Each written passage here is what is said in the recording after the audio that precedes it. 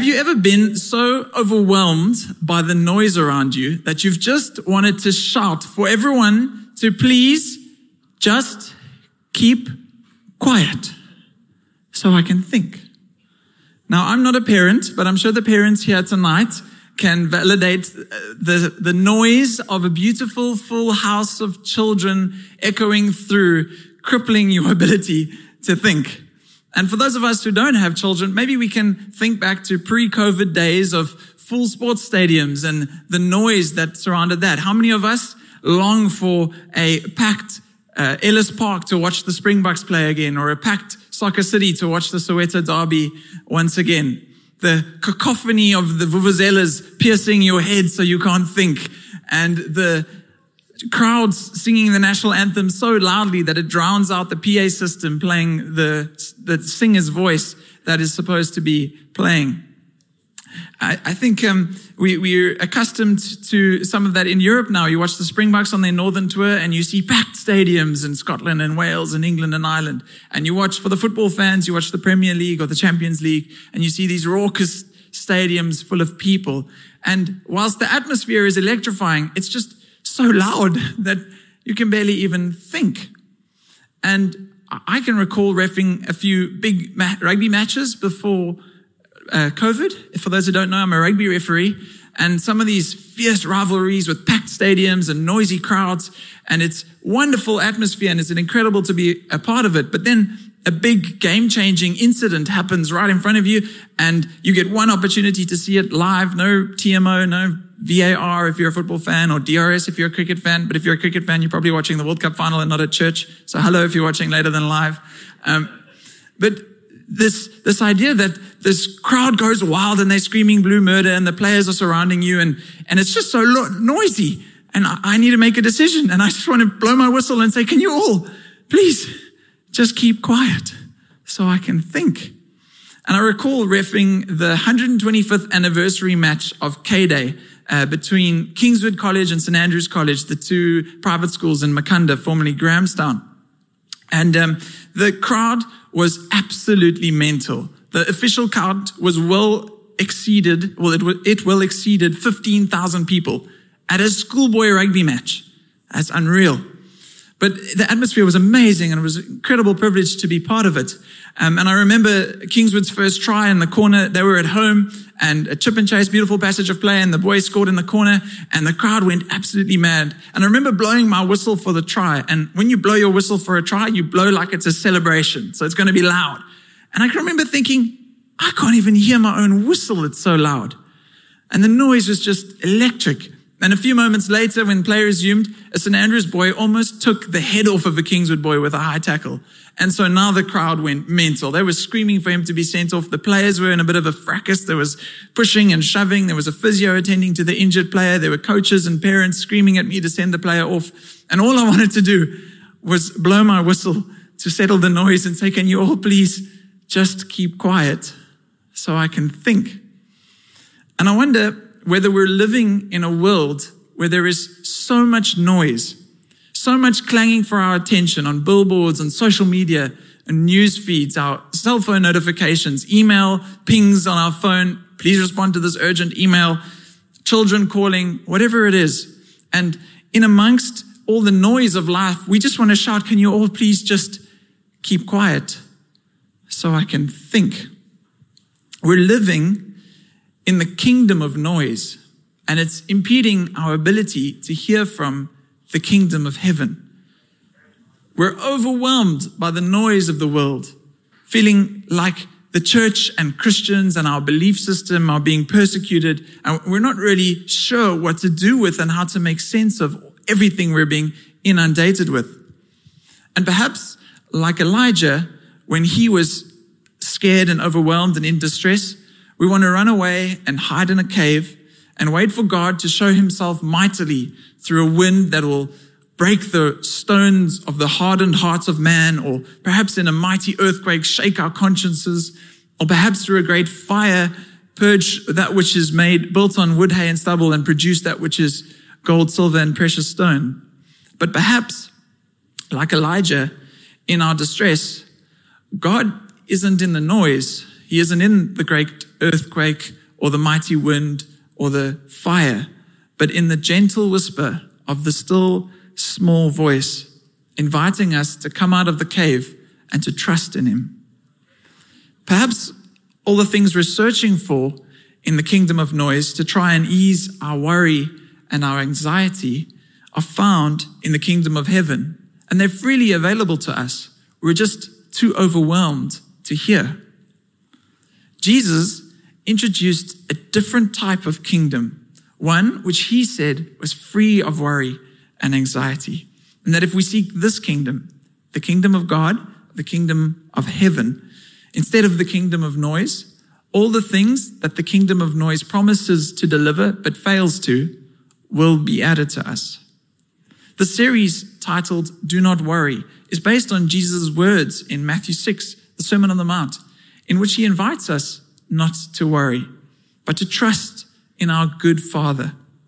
Last week we learned about Jesus inviting us to let the lie that God can't be trusted, the lie that there isn't enough, to let that lie die. Jesus was inviting us to trust in our God as a good and generous Father who knows all that we need and promises to give it to us, for he cares for us. And this week, Jesus is inviting us to silence the clutter of the kingdom of noise that fuels worry and anxiety and displace it with the gentle whisper of the still small voice from the kingdom of heaven, which brings joy and peace. This type of living in the kingdom of noise has led to a world of anxiety. It was a pandemic before we had COVID, and it seems like it's going to outlive COVID too. We have access to more information than we can possibly know what to do with. We're overwhelmed with and bombarded with more than we can handle, and the toxicity of it is poisoning us. Perhaps the bombardment of the kingdom of noise is drowning out the gentle whisper of the still small voice from the kingdom of heaven in our lives.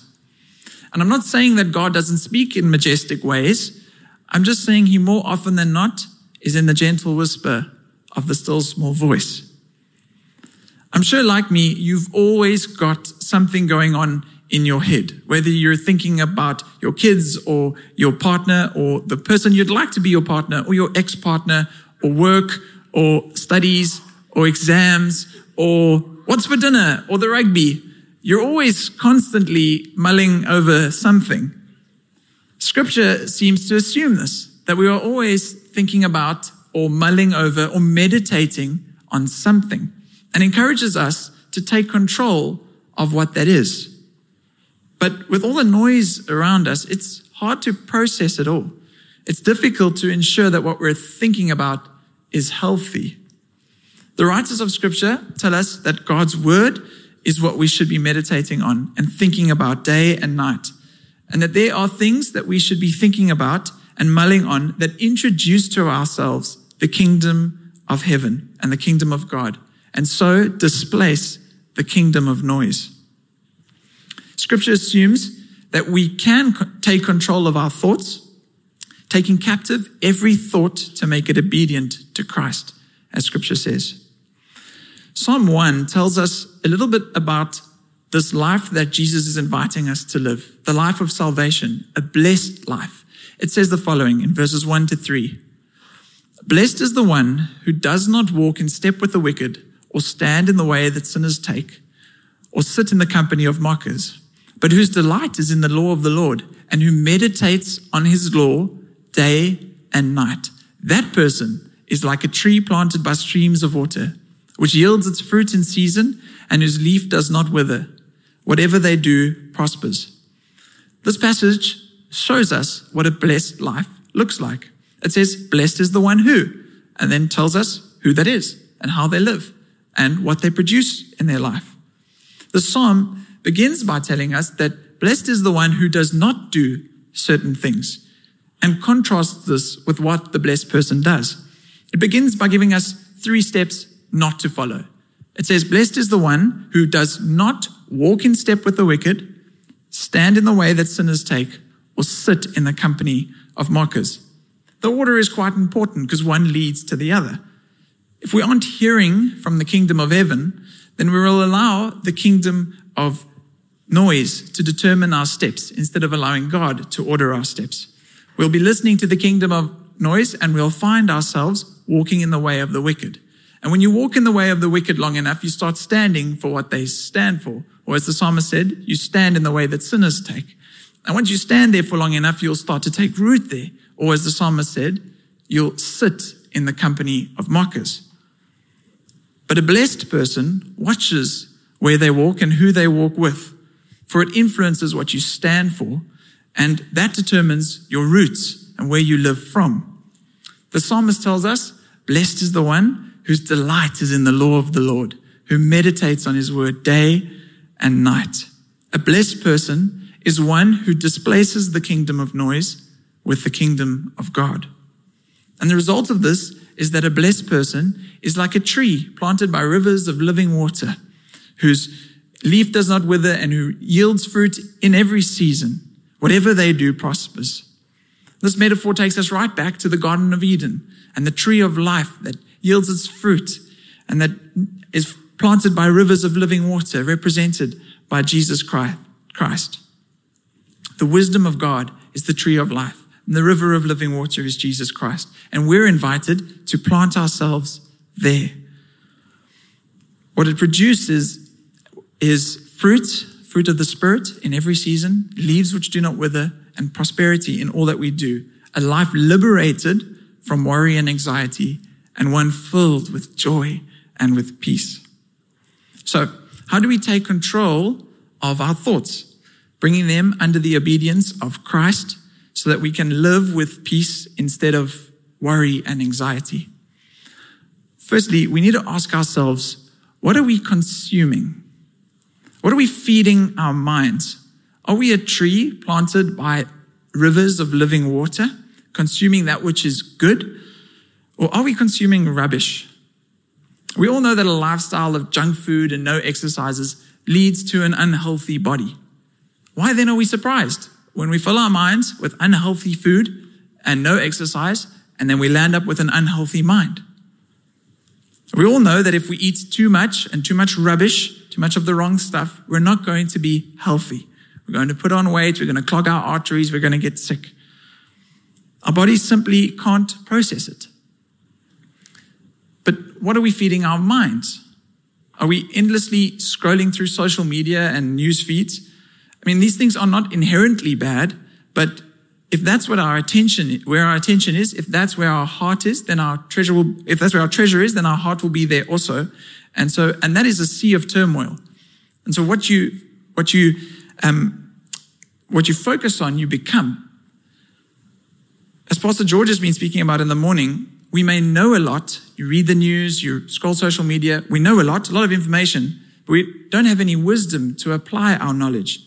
And it's leaving us crippled by the weight of the worry and anxiety that we're carrying around from the sea of turmoil we're feeding our minds. And eating disorders can go the other way. Perhaps we think everybody has their own truth. I'll just go my own way, decide for myself what's right and wrong, and I don't need to consume myself with anybody else's opinion because everybody seems to have an opinion. But we know that if our bodies don't consume anything, it's just as, if not more dangerous than consuming too much. So too it is with our minds. We need to be consuming the right things. Philippians 4 verse 8 gives us some guidance. It says, finally, brothers and sisters, whatever is true, whatever is noble, whatever is right, whatever is pure, whatever is lovely, whatever is admirable, if anything is excellent or praiseworthy, think about such things. Last week, Sunday morning, Pastor George spoke about how we allow certain things to drip into our minds and into our language, sometimes without even knowing it. This scripture is encouraging us to be very intentional about what we think about and what we allow to drip into our language and into our minds.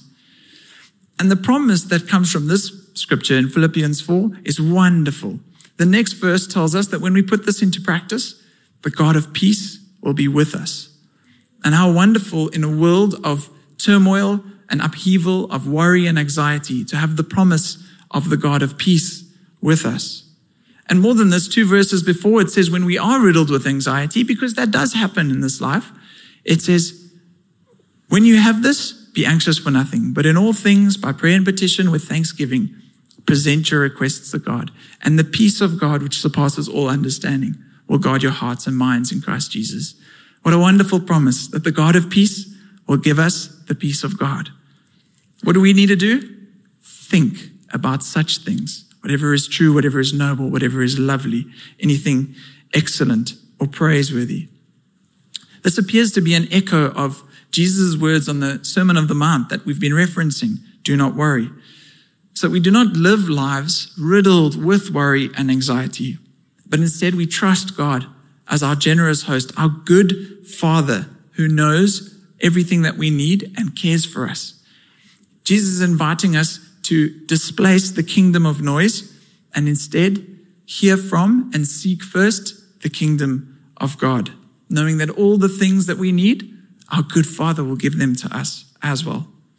So let us, like the psalmist said of the blessed person, consume rivers of living water by delighting ourselves and planting ourselves in the law of the Lord, meditating on it day and night. When we are consuming his word fulfilled in Jesus, we are consuming that which is good, life-giving, and full of love.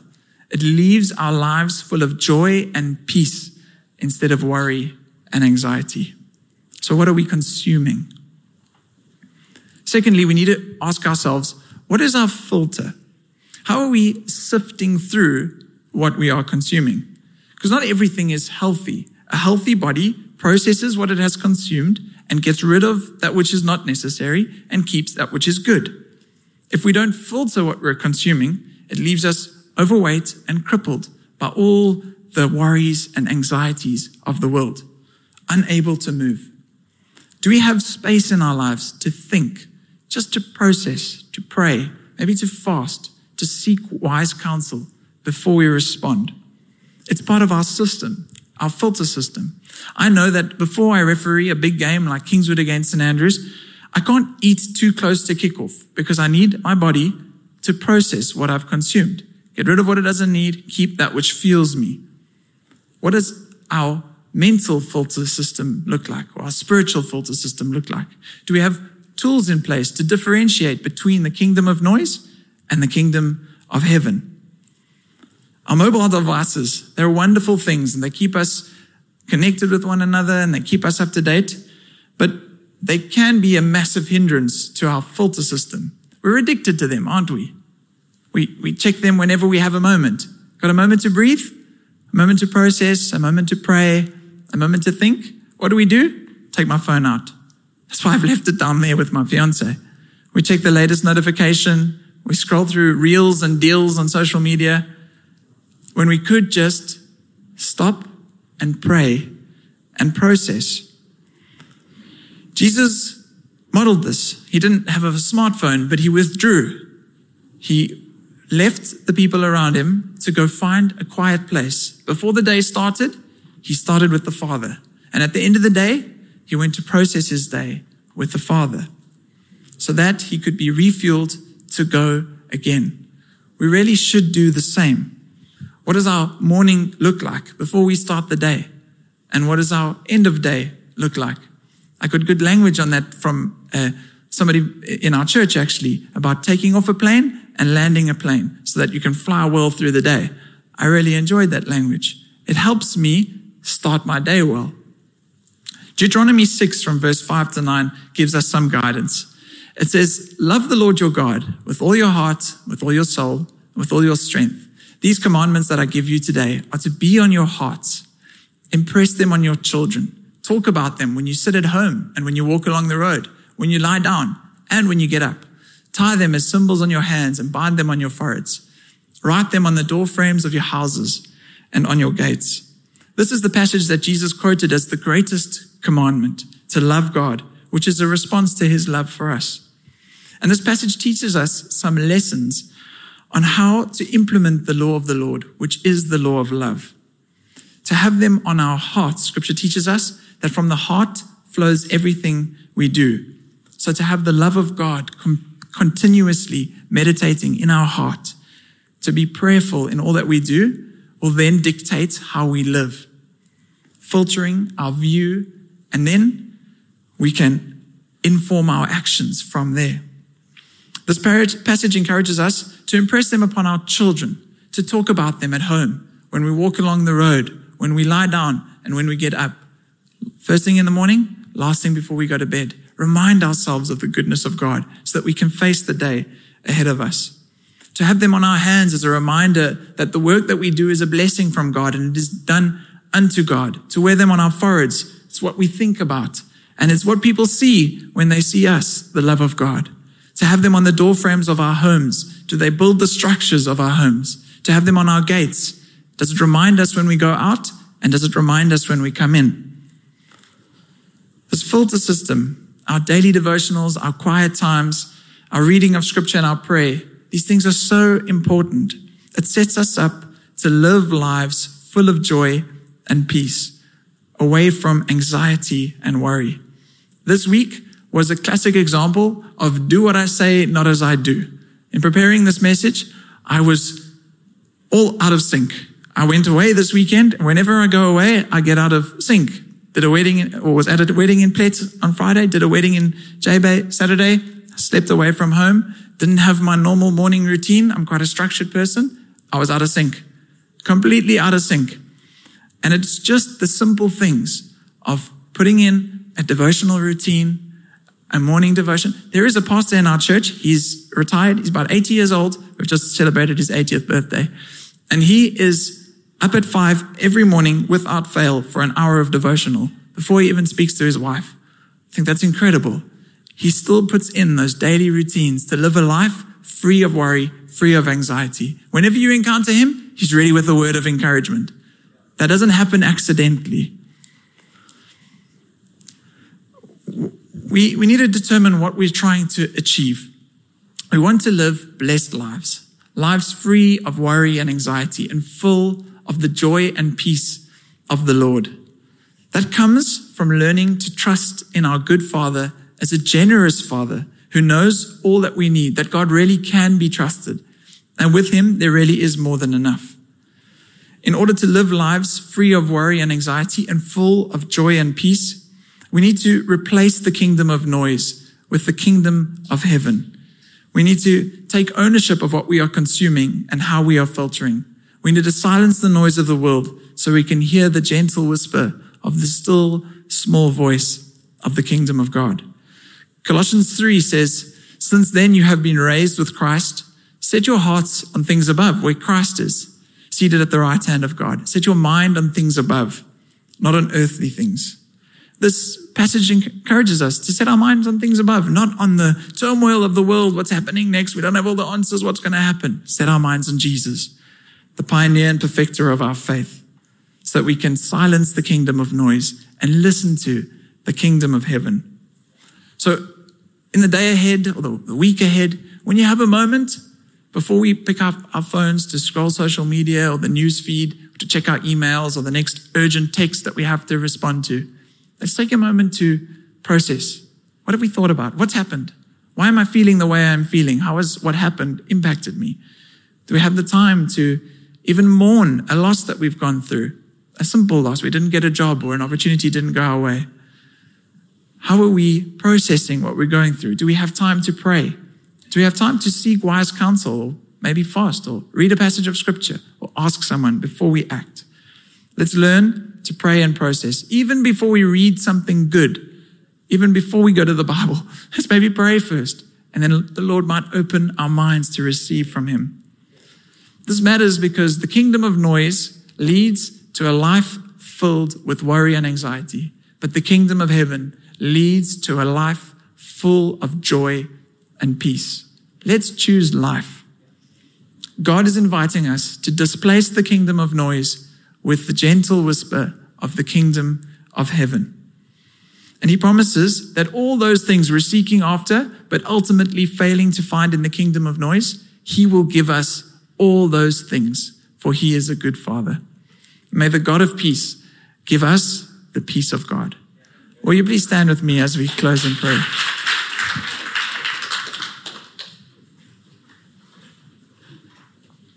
Okay. Yeah, let's pray. Father, we thank you that because of your great love for us, you sent your one and only Son, Jesus, to reconcile us to you, not counting our sins against you. Not counting our sins against us, rather, so that we might be reconciled to you, called children of God.